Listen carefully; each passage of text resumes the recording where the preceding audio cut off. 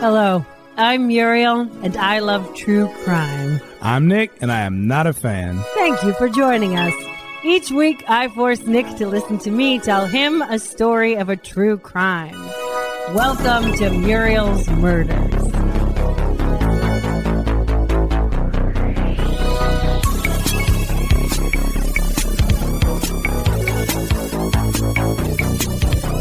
Today, we're bringing you part 2 of our 3-part series on the Dorothea Puente case, requested by listener Maddie. Thanks, Maddie. Last episode, we went through the life and crimes of Dorothea Puente up through the fall of 1987 as we approached her evil zenith. Part 2, we begin in the spring of 1988 with a bunch of things you won't believe, and then that time someone actually called the goddamn police.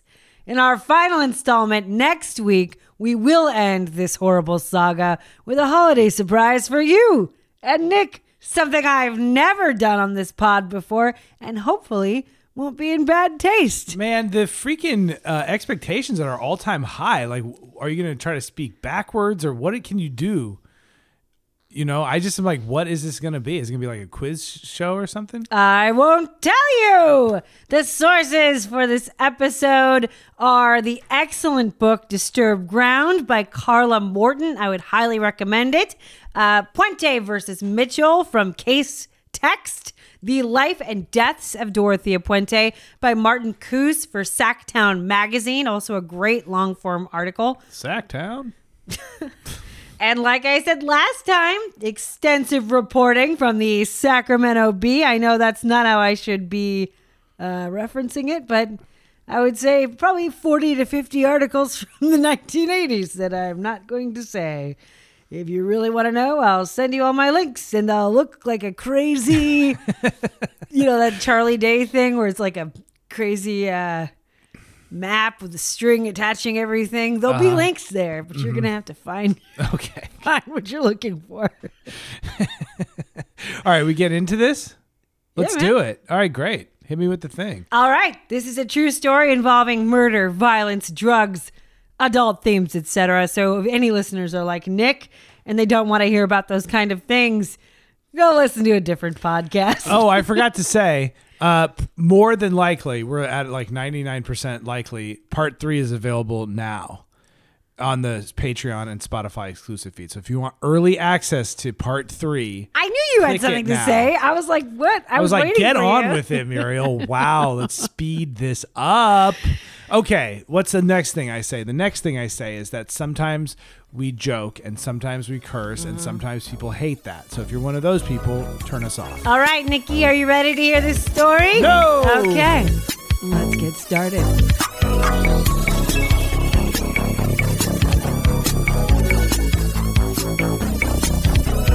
Alvaro Gonzalez Montoya had been living on the floor of the Volunteers of America Detox Center in Sacramento for years. The shelter was meant to be transitional. It was just mats on a concrete floor for folks from Skid Row to come in and detox. And afterwards, they were usually sent somewhere cleaner and safer to get sober. But you couldn't get into any other facility in Sacramento without a valid ID. So while Alvaro Montoya, or Bert, as he was called, was totally sober, he was stuck in limbo at the detox center. He had no ID, no social security number, birth certificate, no paperwork. In fact, for the first 3 years that he lived at the detox center, no one even knew he spoke fluent English.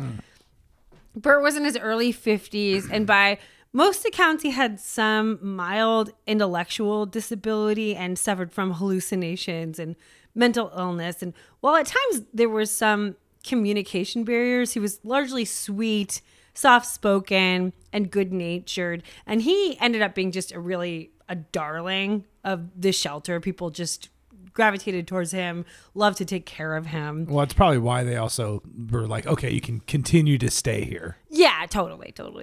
And in 1986, after years of sleeping on the concrete floor, Bert's well-being became the pet project of a well-meaning VOA worker. And that's Volunteers of America worker.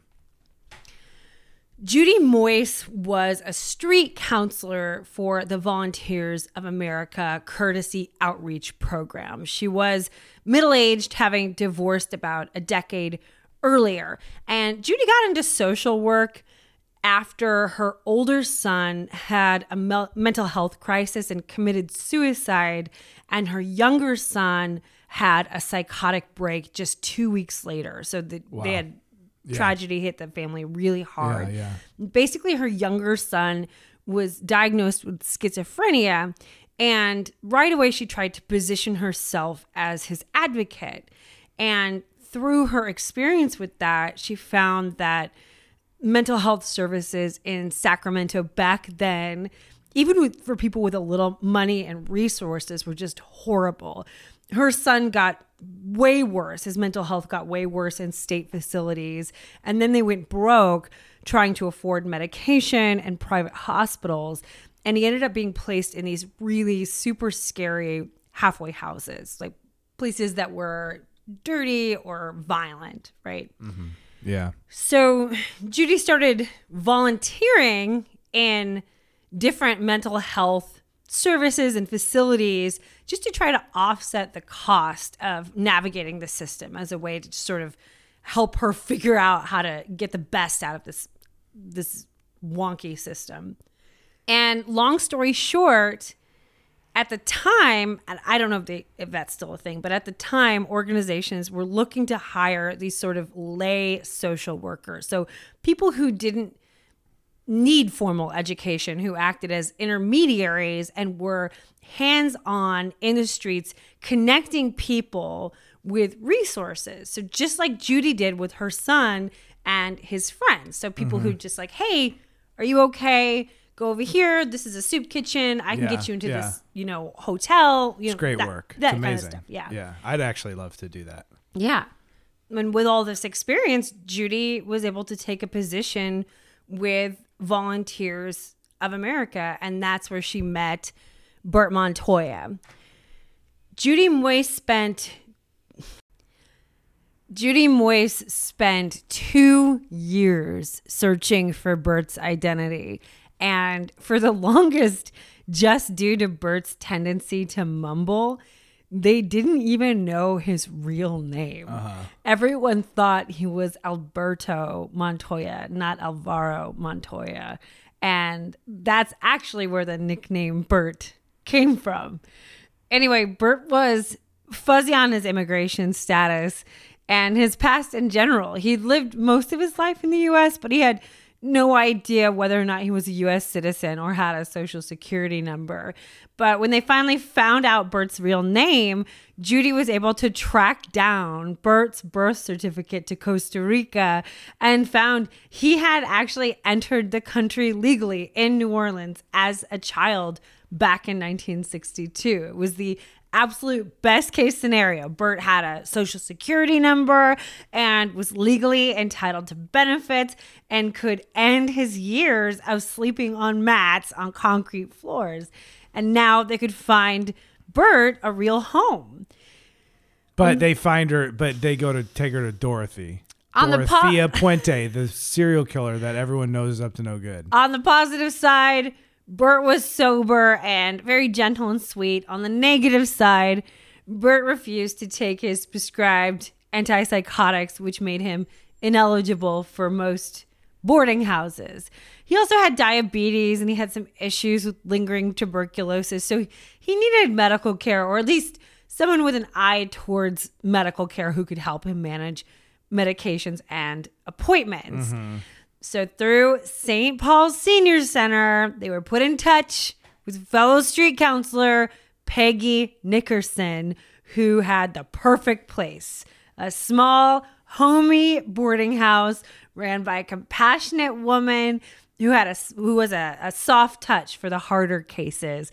A lady with street smarts and medical training. La Doctora. Who treated her tenants like family. Man, I was thinking, after editing part 1, I'm like, is Peggy in on it? Is that why Dorothea doesn't get convicted? Because Peggy was was doing it. It's great that you ask me questions you know I won't answer. In February 1988, when Judy and her partner Beth pulled up to the blue and white Victorian on 1426 F Street in the VOA van, they were enchanted. The yard was lush and green. There was a vegetable garden out back with flowers and a cute little Catholic shrine out front. It was absolutely charming.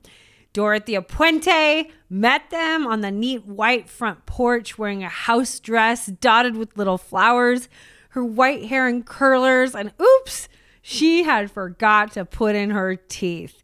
Her mouth was puckered into a pout. She was darling. First, Dorothea took them on a tour of the upstairs. Dorothea's flat was tidy and smelled like home-cooked food. She served a huge lumberjack breakfast every morning at 5:30 a.m. and an early family-style dinner in the late afternoon. She had already gotten a head start on dinner that day. Pots of gravy simmered in a cast iron skillet full of thick, sizzling hamburgers popped nearby. The walls were covered in pictures of Jesus. Every shelf was covered in doilies and glass figurines, all surrounding the big table where they all ate breakfast and dinner as a family. Dorothea parked everyone in the parlor for a get-to-know-you chat. Through chuckles and sighs, she told them all about her life as a 70-year-old Mexican-American World War II veteran, a nurse and philanthropist who the locals affectionately called La Doctora, a woman who didn't run a boarding house for the money, a woman who ran a boarding house for the love. Her tenants were her family, and that's the way she liked it. Dorothea took the ladies downstairs to the boarding room, small and kind of cheap looking, but clean, with good beds and TVs in every room, even like a communal fridge for the snacks for the guys to use downstairs. It was perfect. And when Bert toured the space, Dorothea showed him around, patting him on the back and clucking at him in Spanish, and Bert just like totally fell in love. And over the next few weeks, when Judy came to visit, she saw Bert transformed. Dorothea rubbed cream into his scalp and cured his chronic psoriasis. He had always had flakes everywhere, and she totally cured it. She dressed him in clean clothes. She sized up his shirts to kind of modestly cover his belly that was always hanging out. She got him new shoes. She told him to stop talking to the devil, and she got him back on his antipsychotics. She made him special Mexican dinners. She took him to church, and she followed him around, fussing his clothes and patting his hair. And notoriously quiet Bert, even started getting a little chatty. He was surprising Judy with the occasional, "Hi, how are you, Judy?" Oh, for the no, first this time. is so sad. I know. So sad. And Judy's just trying hard to help because she just came from this tragic circumstances, and she's just grasping onto everything she can to do better. And then this is going to be the thing. And we haven't even found Bert's body yet from part 1, right? He's still missing as of the end of part 1. Yeah. Right? He was not one of the names you mentioned in terms of people they found buried in the backyard, right? We're just going to keep going. So Dorothea got to work setting up Bert with his Social Security payments, his government benefits checks. And even though his payments hadn't started coming in yet, she set him up with a cash allowance, enough to go to the bar next door for burritos and beer. So it turns out Bert's sobriety was more dependent on cash than preference. But okay. That was okay. He's kicking it. On March 31st, Dorothea took Bert Montoya into the Social Security Administration office in Sacramento and told him he was her mentally disabled cousin and that he wanted to designate her as the payee for his SSI checks.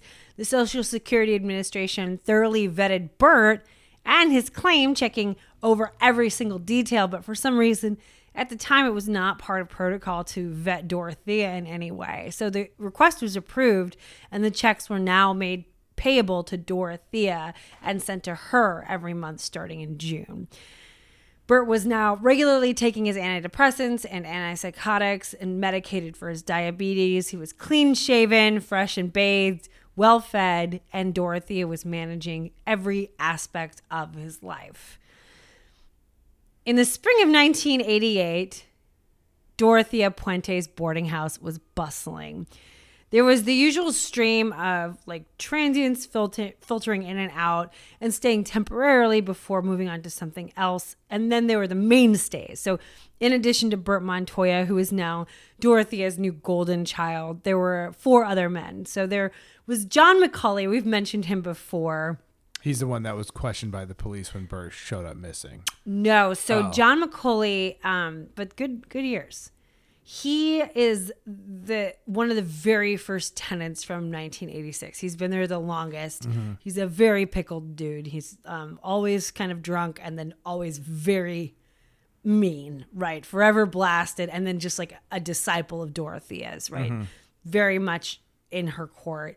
He still kept his prized position in an upstairs room, so he's like one of the only people who doesn't sleep downstairs. Mm-hmm.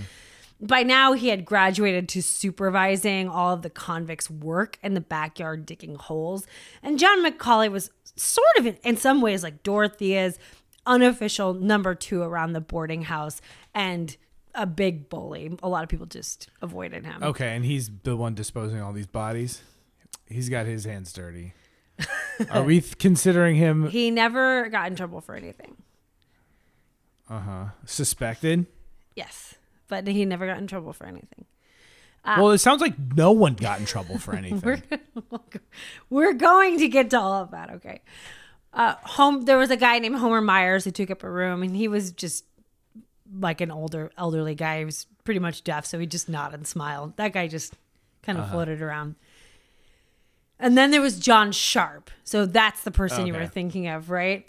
Sharp came to Dorothea in January 1988 after having back surgery. He was in his mid-60s, but unlike the other boarders, he was sharp as a tack because his main thing was gambling. He wasn't a drinker. He was dead sober.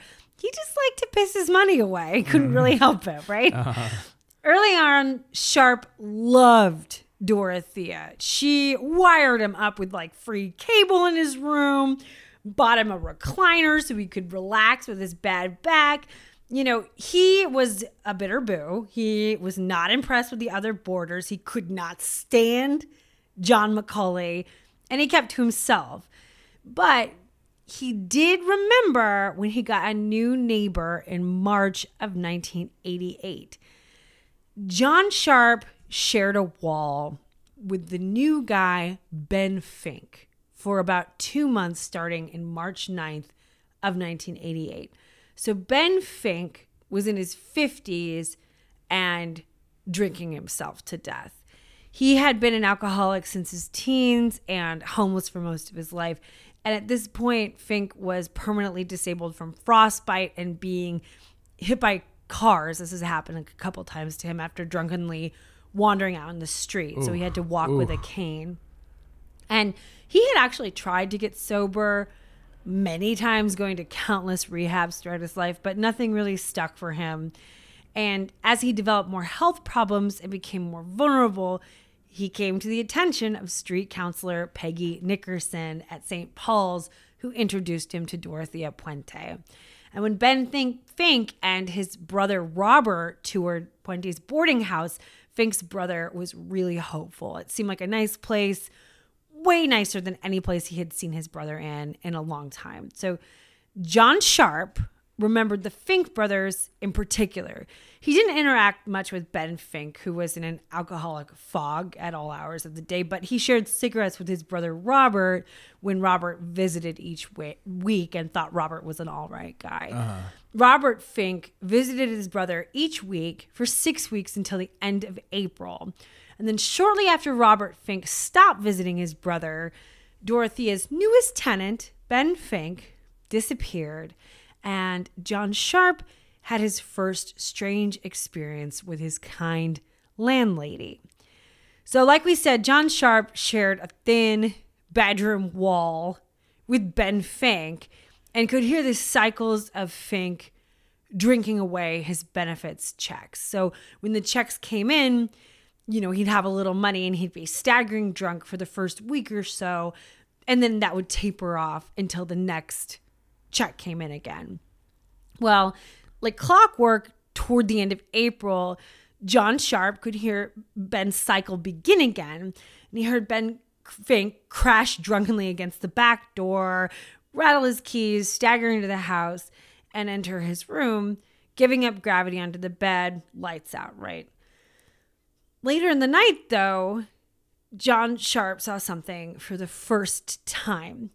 He caught little Dorothea Puente sneaking through the downstairs hallway in the dark outside his room like a weirdo.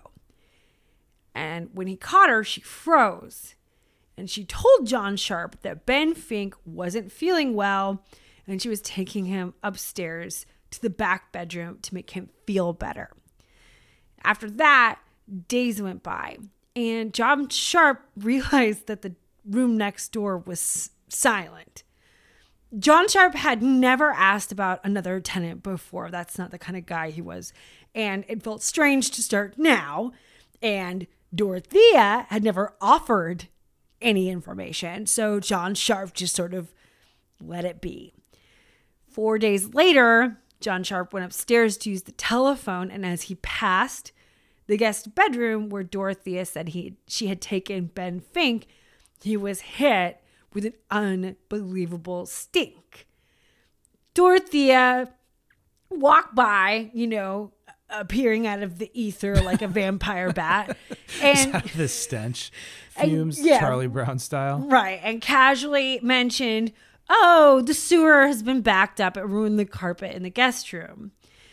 And that night, John Sharp lay in bed, listening to the mechanical thumping of about a dozen repeated carpet shampoos above his head, and he did some thinking. He had worked in a mortuary in the Midwest for years. He knows what those bodies smell like. He knows what a decomposing body smelled like, and that was the smell of a decomposing body. But he thought,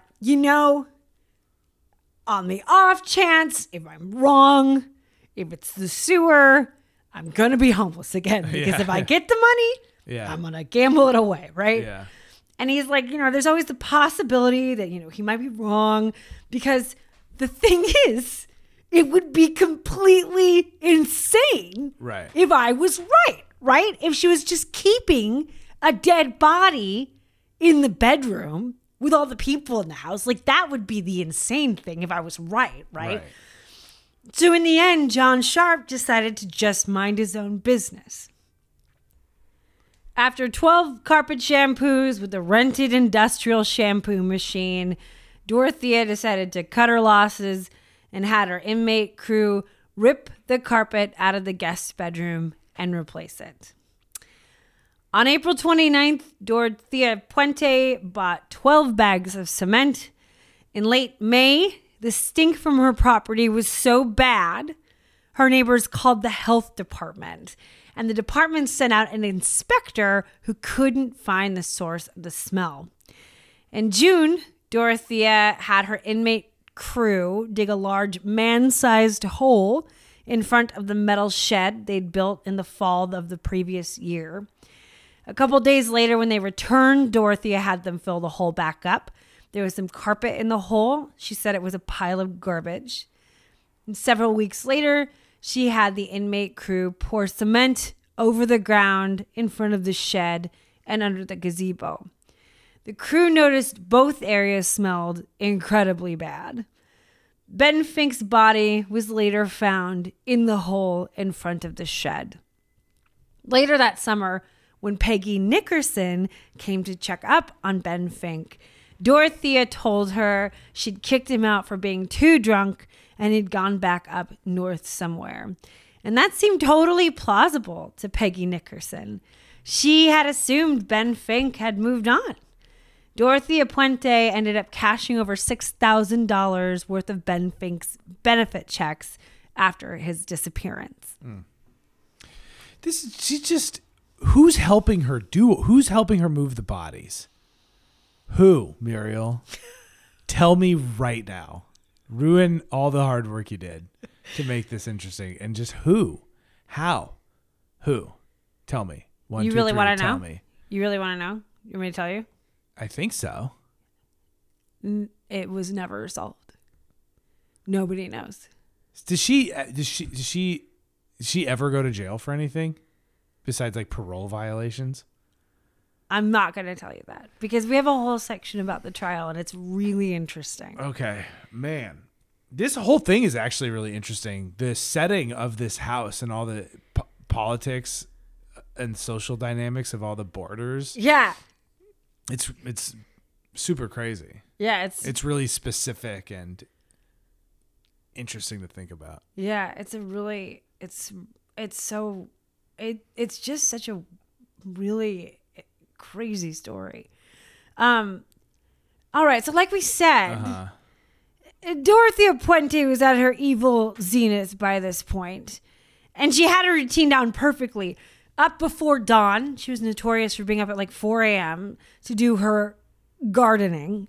And then fantasy breakfast served at 5:30 for the people who got up early enough to eat it. Bacon, eggs, pancakes, hash browns, the works. If I was any one of these guys, like if a couple things went a little sideways for me, I ended up in one of these houses, my ass would get out of bed and eat that breakfast and then go back to sleep. Oh, for sure. I would definitely be downstairs at 5:30 for that. I don't know if I'd be up for the day. In fact, I know I would not be. I'd be right next to that bar getting beer and burritos. Okay, anyways. And then after serving breakfast, she got to play Nurse Ratched, bossing around with medication rounds and appointment reminders. And then afterwards, she got dressed to the nines to do her errands about town. What is it? What? Freak in the streets? Freak in the sheets? Lady in the streets, freak in the sheets. That has nothing to do with this. Anyway, well, she was... No, she's a lady in the streets and a fucking killer on the carpet. Right. Or whatever. Yeah. So while she was soft and homey at the boarding house, when Dorothea went out to do her shopping, she was in full makeup, pumps, color-coordinated outfits. She took taxis everywhere in a cloud of perfume, and she tipped heavy. Sundays in particular were fun days. Dorothea would add her fanciest jewelry to her ensemble and catch a cab to the Cathedral of the Blessed Sacrament. She would take a holy step out of the taxi and then make a beeline to one of the bars around the corner. Instead of going to church? To do some blessed day drinking. Instead of going to church. That girl did not go to church. Of course she didn't. And honestly, from what I can tell from reading, since breakfast started strictly at 5:30 every morning, and chores were usually done early enough, the Dorothea could get blasted and tell stories about being a retired surgeon who did movies with Rita Hayworth and still get home to put dinner on the table whenever she felt like it. Yeah. Like at her favorite neighborhood spot, which was the Clarion Hotel bar, they all knew her as an eccentric retired doctor, or at least a lot of them knew her for a good laugh. Like she was known in the bar scene. Yeah. Out there. And I think, as far as I can tell, I think a lot of that was day drinking. Yeah. I don't know.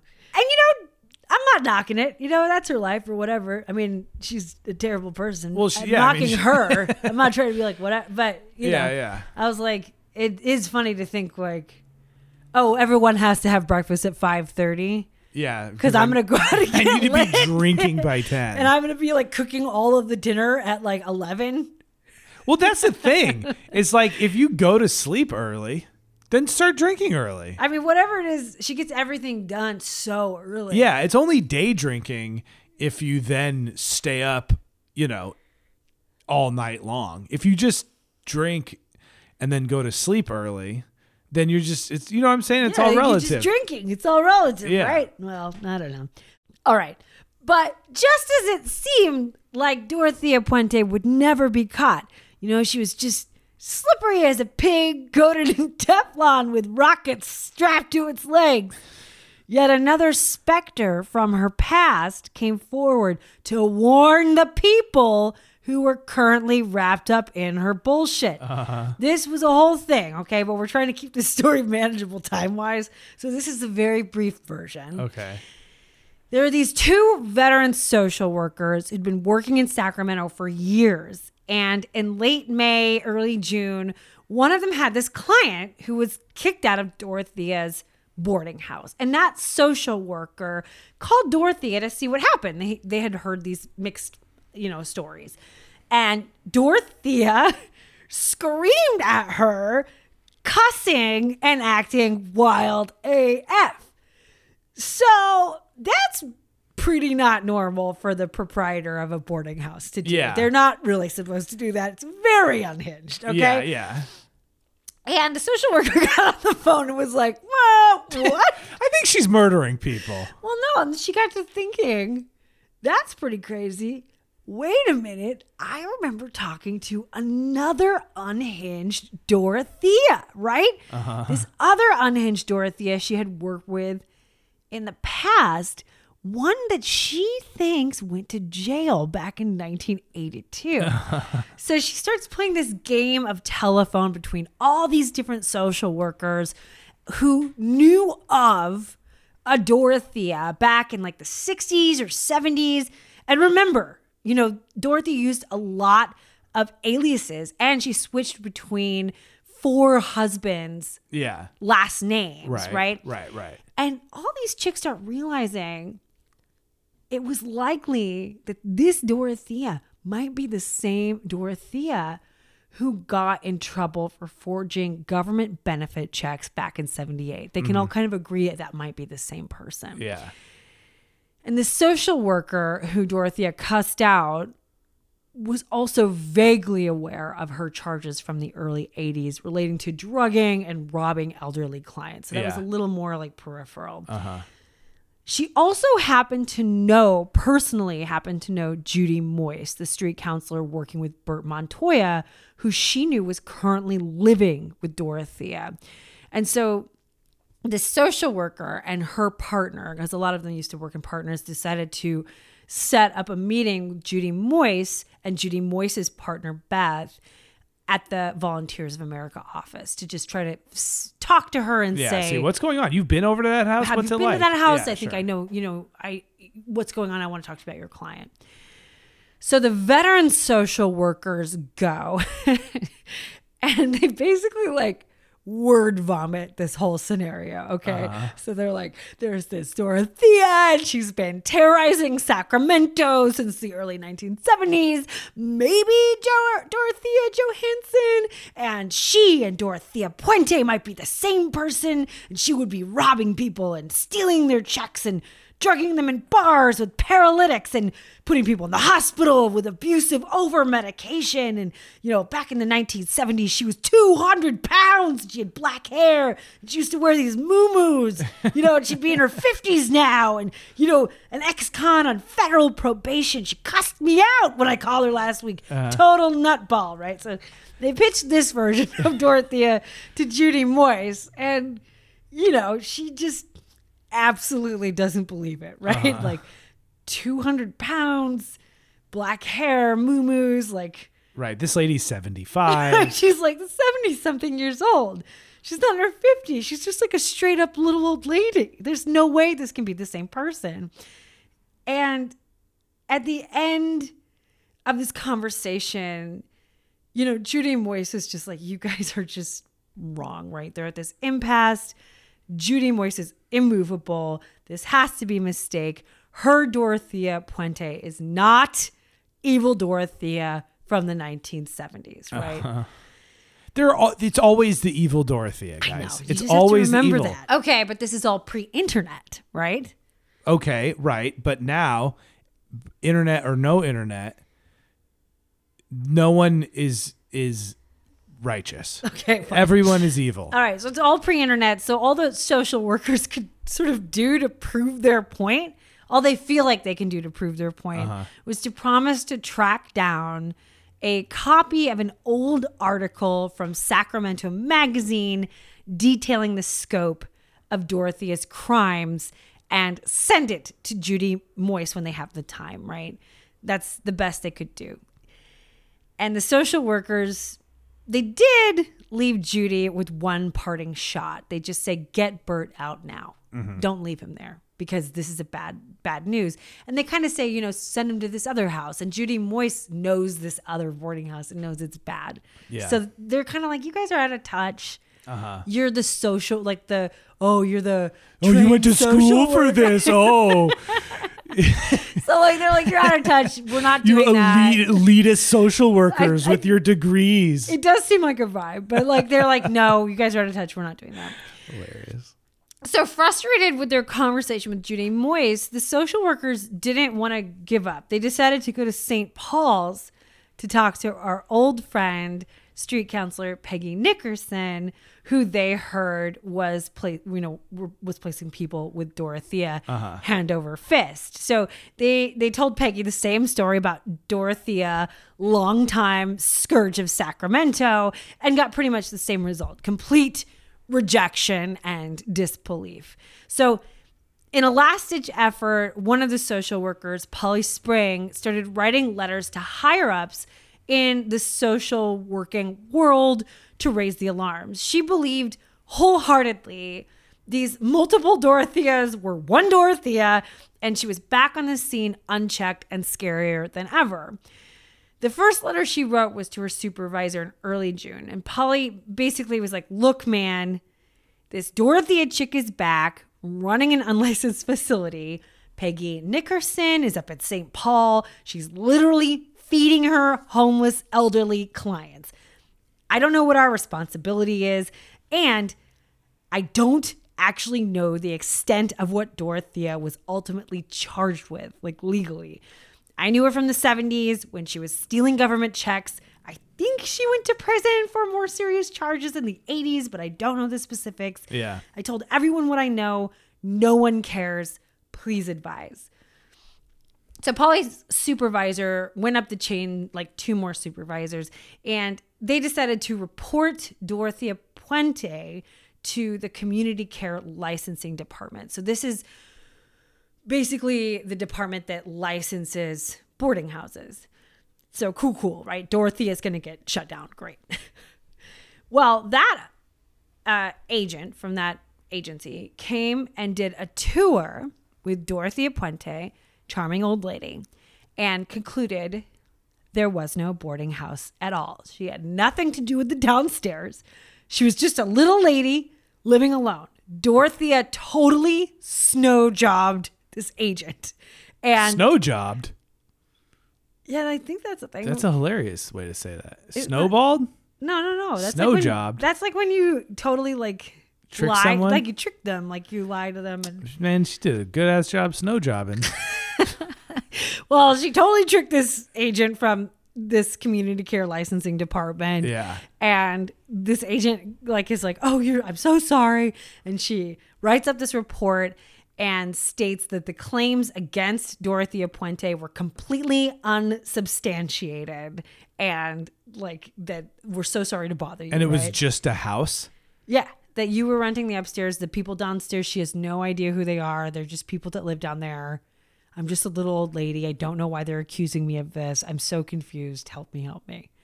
And the agent just wrote up a report being like, absolutely. Good ass liar, man. She'd be snow jobbing everybody. Yeah. At the time, Dorothea had a full boarding house minus the murder room.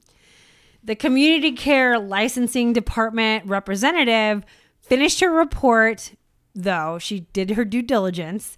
She finished her report with interviewing St. Paul's Peggy Nickerson. Mm-hmm. So Peggy Nickerson's like, yeah, obviously it's a boarding house. I send people there all the time. Well, while this agent goes over and she's like, pulls out her report. She's like, I did a whole house inspection, but I just wanted to double check with you because I know you've been placing people here. What's up with Dorothea Puente? And in that moment, Peggy Nickerson decided to tell a series of little white lies. In Peggy Nickerson's mind, Dorothea had helped so many people, she couldn't bear to see the community lose such an important resource. I mean, by this point, she'd placed almost 20 people with Dorothea. So Peggy just said, yeah, Dorothea just runs this temporary shelter at her own cost, out of the goodness of her heart. You know, people only stay there a couple days at a time. She doesn't run a boarding house at all. It's just a place like a crash pad for people to stay. So in the early summer of 1988, it was determined Dorothea Puente was not running the type of facility that required a license, and she wasn't in violation of anything. Since they didn't have any evidence of wrongdoing on Dorothea's part, there were no legal violations, and it was determined by officials that she wasn't running a boarding facility. Polly Spring was told to drop the whole thing and back off. No one even considered contacting the parole board regarding this inquiry into Dorothea Puente, dipping her toe into at least, I don't know, like some kind of boarding house. Like, you know, it's almost like the terms of your parole is like, you can't drink alcohol. And they're like, okay, cool. I'm just going to work in this brewery and drink non-alcoholic beer and like taste it, but I'll use a spit bucket. Yeah, right. And your parole officer's like, sir. You know? Like, you're just boofing that booze directly up your ass. Man, what was I going to say? Something. This is one of those ones where your blood just starts to boil. Oh, this is what I was going to say. What?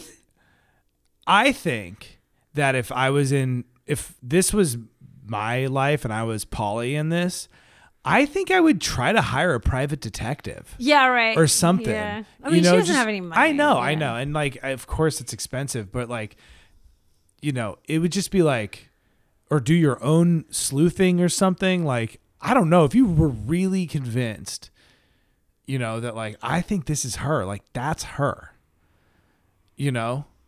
Yeah, but I mean, like, you could probably lose your job. They're like, you're harassing this lady. You know, I mean, they're like, back off. You're being weird. Yeah. So back at Volunteers of America, Bert's street counselor friend, Judy Moyse, was still a little shook up about these rumors surrounding Dorothea, right? So Judy decided to go over to the Blue and White Victorian on F Street to have a chat with Dorothea in her sweet little parlor and try to figure out just if she ever went under the name Dorothea Johansson. No, that's a real smooth way to do it. I know. Listen.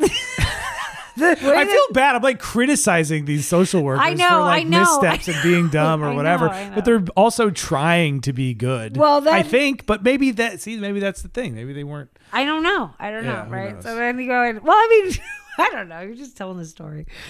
I mean, maybe I'm a huge shithead. Who knows? So then, okay, so she says. So she goes in. Judy goes in the parlor. Yeah. And she opens up with something like, "Gee, Dorothea, you sure don't look Mexican." Which, don't say that to anybody. Don't say that to people. Anyway, I guess her point was like, Dorothea has a really fair complexion. So she was trying to say like, oh, are you ethnically Mexican? Or are you, pulling a Rachel Dolezal? Yeah. It's like clunky Columbo over here trying to be slick. Like, this is why you hire a detective or something. Or at least someone who took an improv class or two. As a biracial person, I was just like, I was reading this because like she was interviewed for this book and I was like, oh my God. Back in the days, that was like a very good like hardball question. Well, that's how they kind of present it in the book too. And I'm just like, oh my God. Anyway, but she's in there, she's grilling her about her last names. And eventually she just straight up says, what was your maiden name? And Dorothea takes a big pause and she says Johansson, which was a lie. That was her second husband's name, but it's enough to knock the wind out of Judy and, spur her to track down that Sacramento magazine article the social workers promised her would detail Dorothea's crimes, right? So she's like, okay, so there is this connection. Sure. Okay. So unfortunately, the article was photocopied in a hurry and it was missing the first page. And that already kind of made it really confusing. And the villain of the article, supposedly Dorothea Johansson, was listed under the pseudonym Eleonora Anderson. So it was already kind of confusing. Like it was Dorothea under a different name, listed under a pseudonym, they think. And they're like, okay, so is that who it's supposed to be? And Judy Moyes also read the article in a bouncy van on the way to yet another work crisis. She was a little distracted. And the article had a dramatic flair to it. And in the end, the whole thing seems too cartoonishly evil to be real. Like this creepy figure poisoning bedridden old ladies in their beds just like couldn't possibly be Dorothea Puente. And the names were kind of confusing. And there was also like some other articles mixed in, like chopped in, and they were like, wait, so does this have anything to do with it? Was it like Jackson Pollock doing this? I think it was like, you know how they say like article continued on page 46. You know what I mean? Like, yeah, right. So it's just like just like a collage of words put together. Yeah, right. So Judy and her partner Beth kind of decided something along the lines of, okay, press sensationalizes everything. We don't really know it's her. And maybe even if it was her, it might not be as bad as they're saying because they're being so dramatic. And maybe she was desperate for money and everyone makes mistakes and that was years ago and she served her time, blah, blah, blah, blah, blah. Like they justified it away. It's fine. Sure. And with that moment, everyone just got really busy and forgot about Burt Montoya. There was this huge review at the Volunteers of America, and rumor was there was going to be deep cuts in funding and personnel. So it was all hands on deck to prepare for this review on top of everyone's never ending workloads.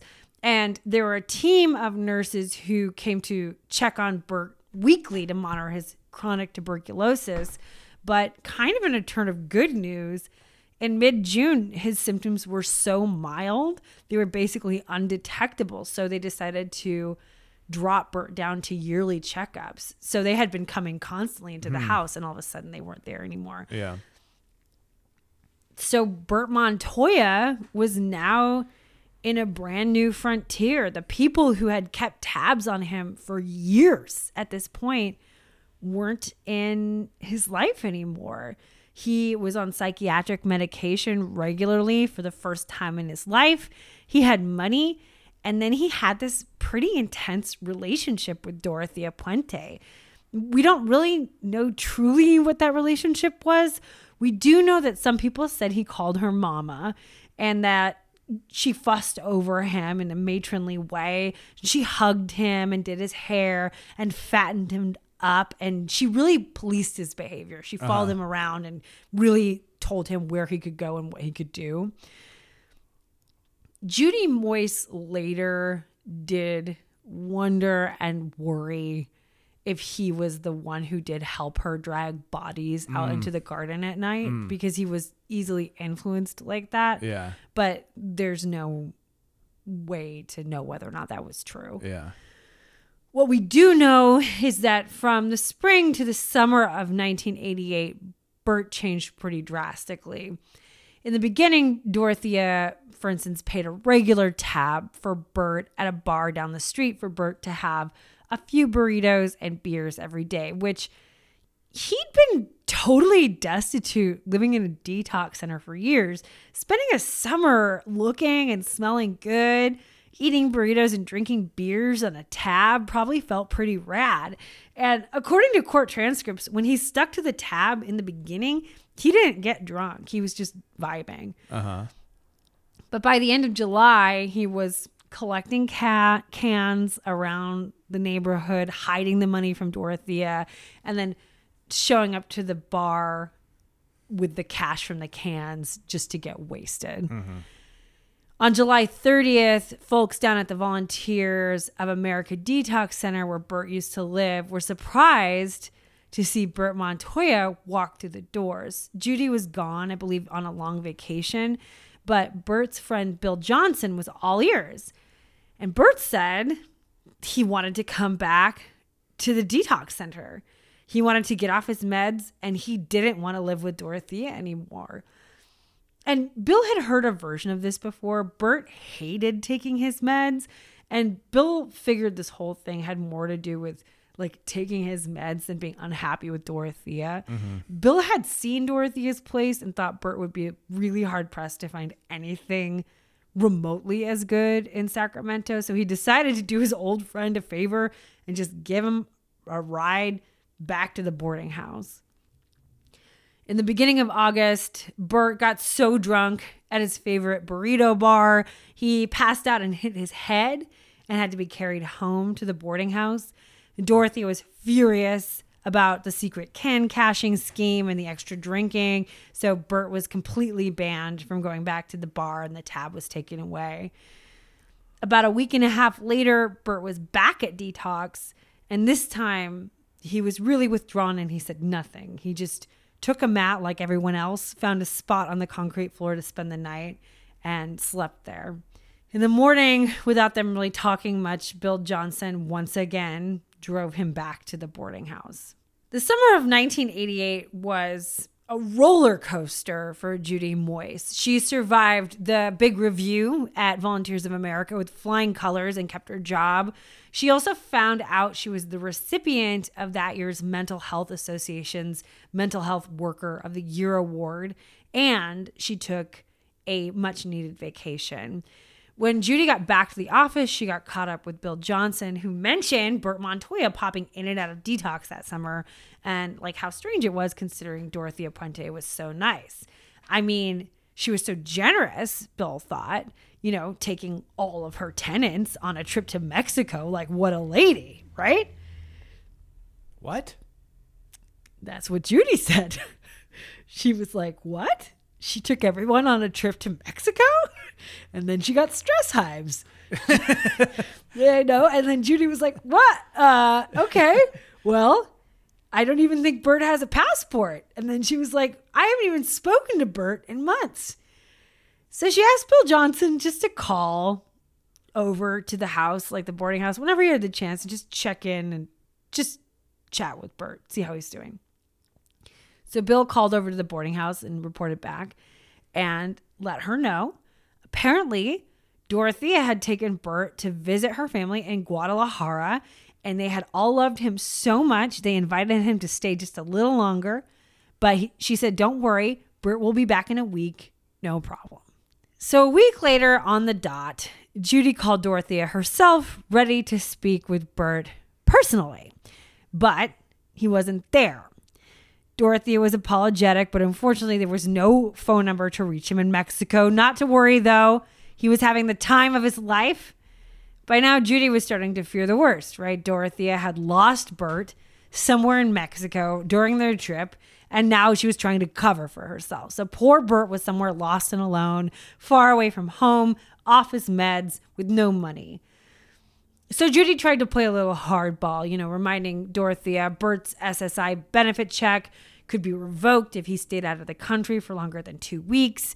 You know, so Dorothea agreed completely, yes, absolutely, and promised Bert would be back the following week. But when the week passed and Judy called again, Dorothea had bad news.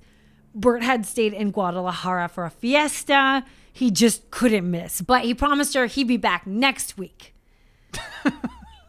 By the end of October, Bert was still in Mexico, with Dorothea promising he'd be back by November 1st. So Judy knew things were getting bad, but she had no other choice but to wait for November 1st and hope for the best. Judy Moyse and her partner Beth pulled up to the boarding house on November 1st in the VOA van. The blue and white Victorian was still covered in Halloween decorations. Dorothea met them at the door, embarrassed. She didn't know what happened. Bert was still in Mexico. So Judy snapped at this point, and she threatened to contact authorities and report Bert to Social Security if she didn't put them in contact with Bert right then. And Dorothea sat in her lace-covered parlor and started to cry. She told Judy she didn't want to lose Bert. She loved him like a son. She already had Christmas presents wrapped for him. And then Dorothea just stood up and made a decision. She told Judy she was just going to fly down and get him. It was obvious. Bert was confused and helpless, and he wasn't navigating the situation correctly. Dorothea was going to fly down to Mexico on Wednesday, pick up Bert herself, and fly them both back on Saturday. And Judy could come Monday, November 7th, to see him in person for the first time since June. And the plan gave Judy a huge sense of relief. It wasn't perfect. There were still questions, but Dorothea's explanations were starting to make sense again, right? Okay? Good talk. Great. So Monday, November 7th rolls around, and Judy Moyes headed into work with a good feeling, man. But in some weird, completely unconnected bad omen, the night before, someone had broken in to the Volunteers of America offices, ate a bunch of food out of the fridge, and left murderous notes everywhere. Oh my God. So when Judy came in, there was already this like really chaotic energy. And then Judy got a phone call that was just really not that great at all. And it began with a man mispronouncing his own name. Mm-hmm. So she picked up the phone, and the first thing she hears is, "Hello, this is Michelle Obregon. I mean Miguel."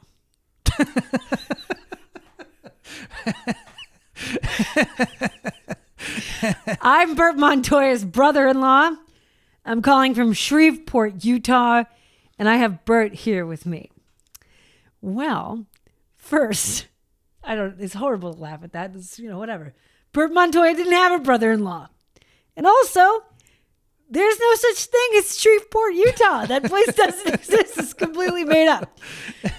So Judy responds with the first part. She says, "No, Bert doesn't have a brother-in-law."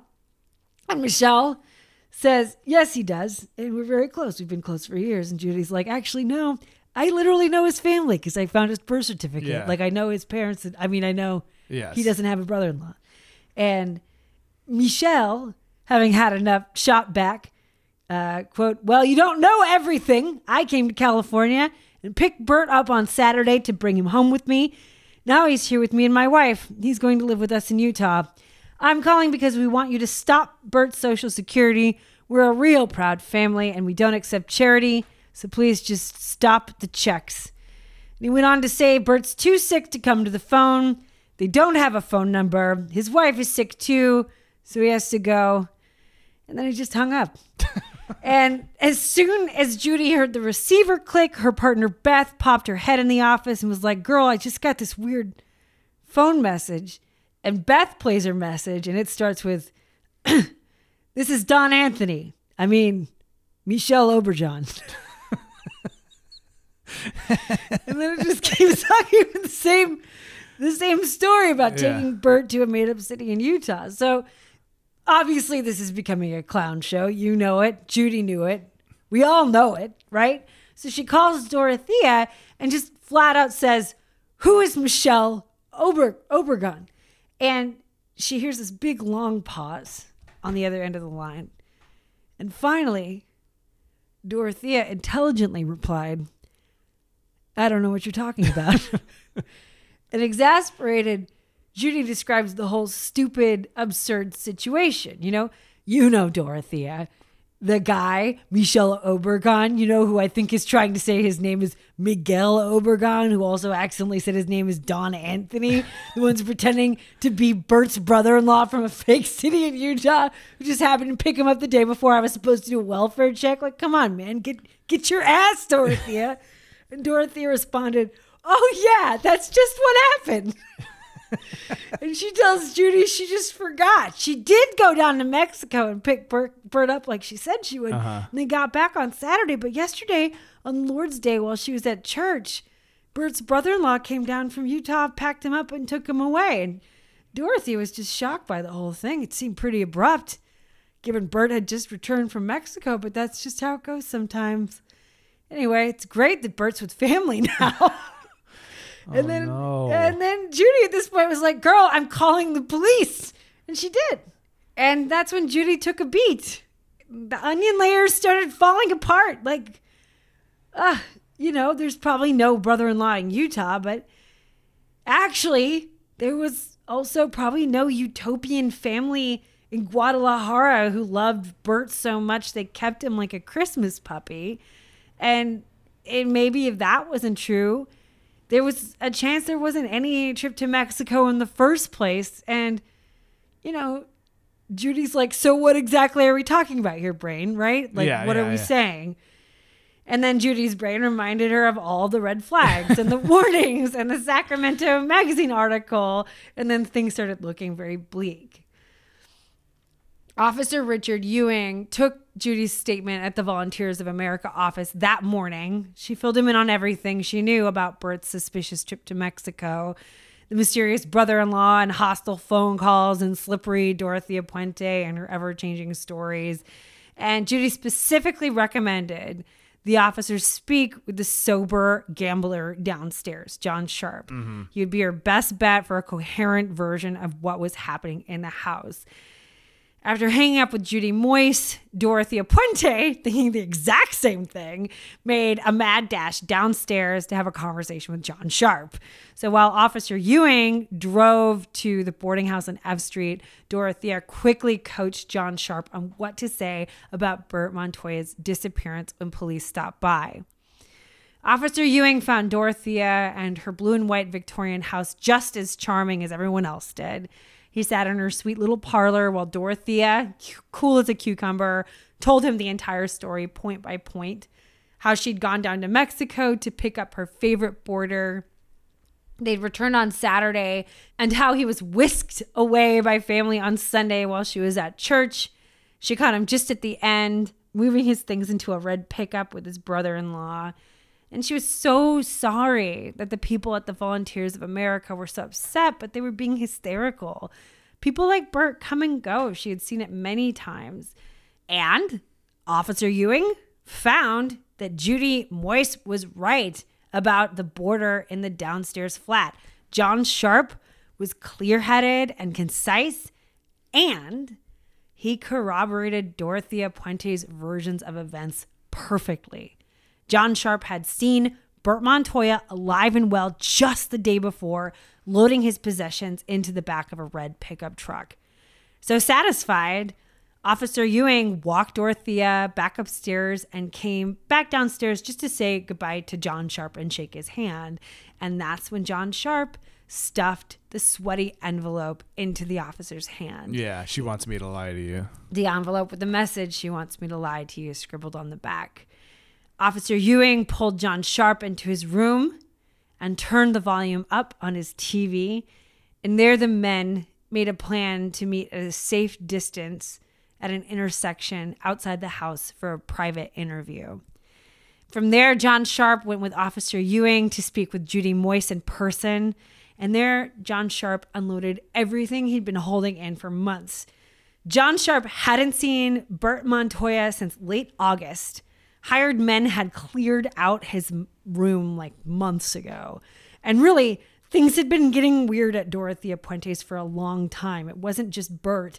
John Sharp talked about his alcoholic neighbor, the smell of death, the hours of carpet cleaning, the holes and trenches dug in the backyard by crews of prison inmates, the way Dorothea somehow seemed to have her tentacles wrapped around everyone's social security checks.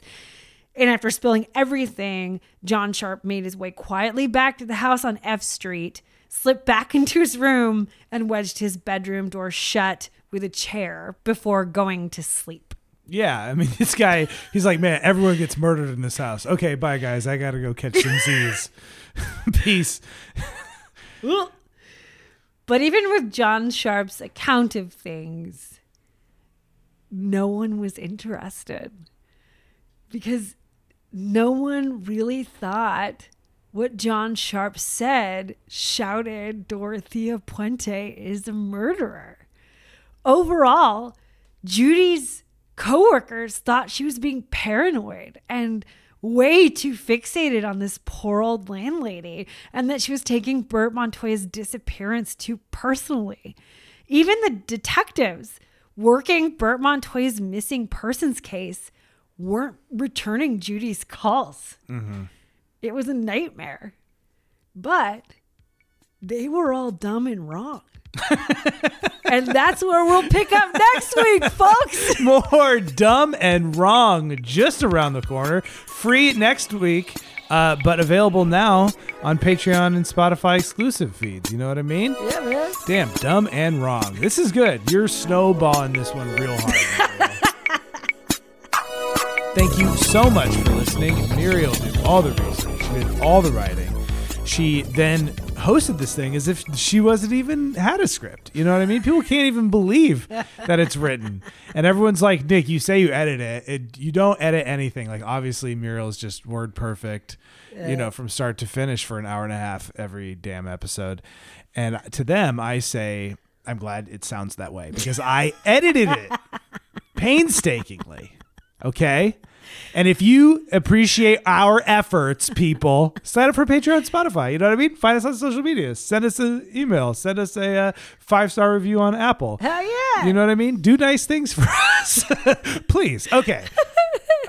We love you very much. Anything else you want to say to these fine folk, Muriel? Yeah, music's by Mario Castellini. Find him at Castellini Beats. Yep. Nick is super handsome right now, and his hair is really long. You guys, sometimes I wish you could see us. One day you will.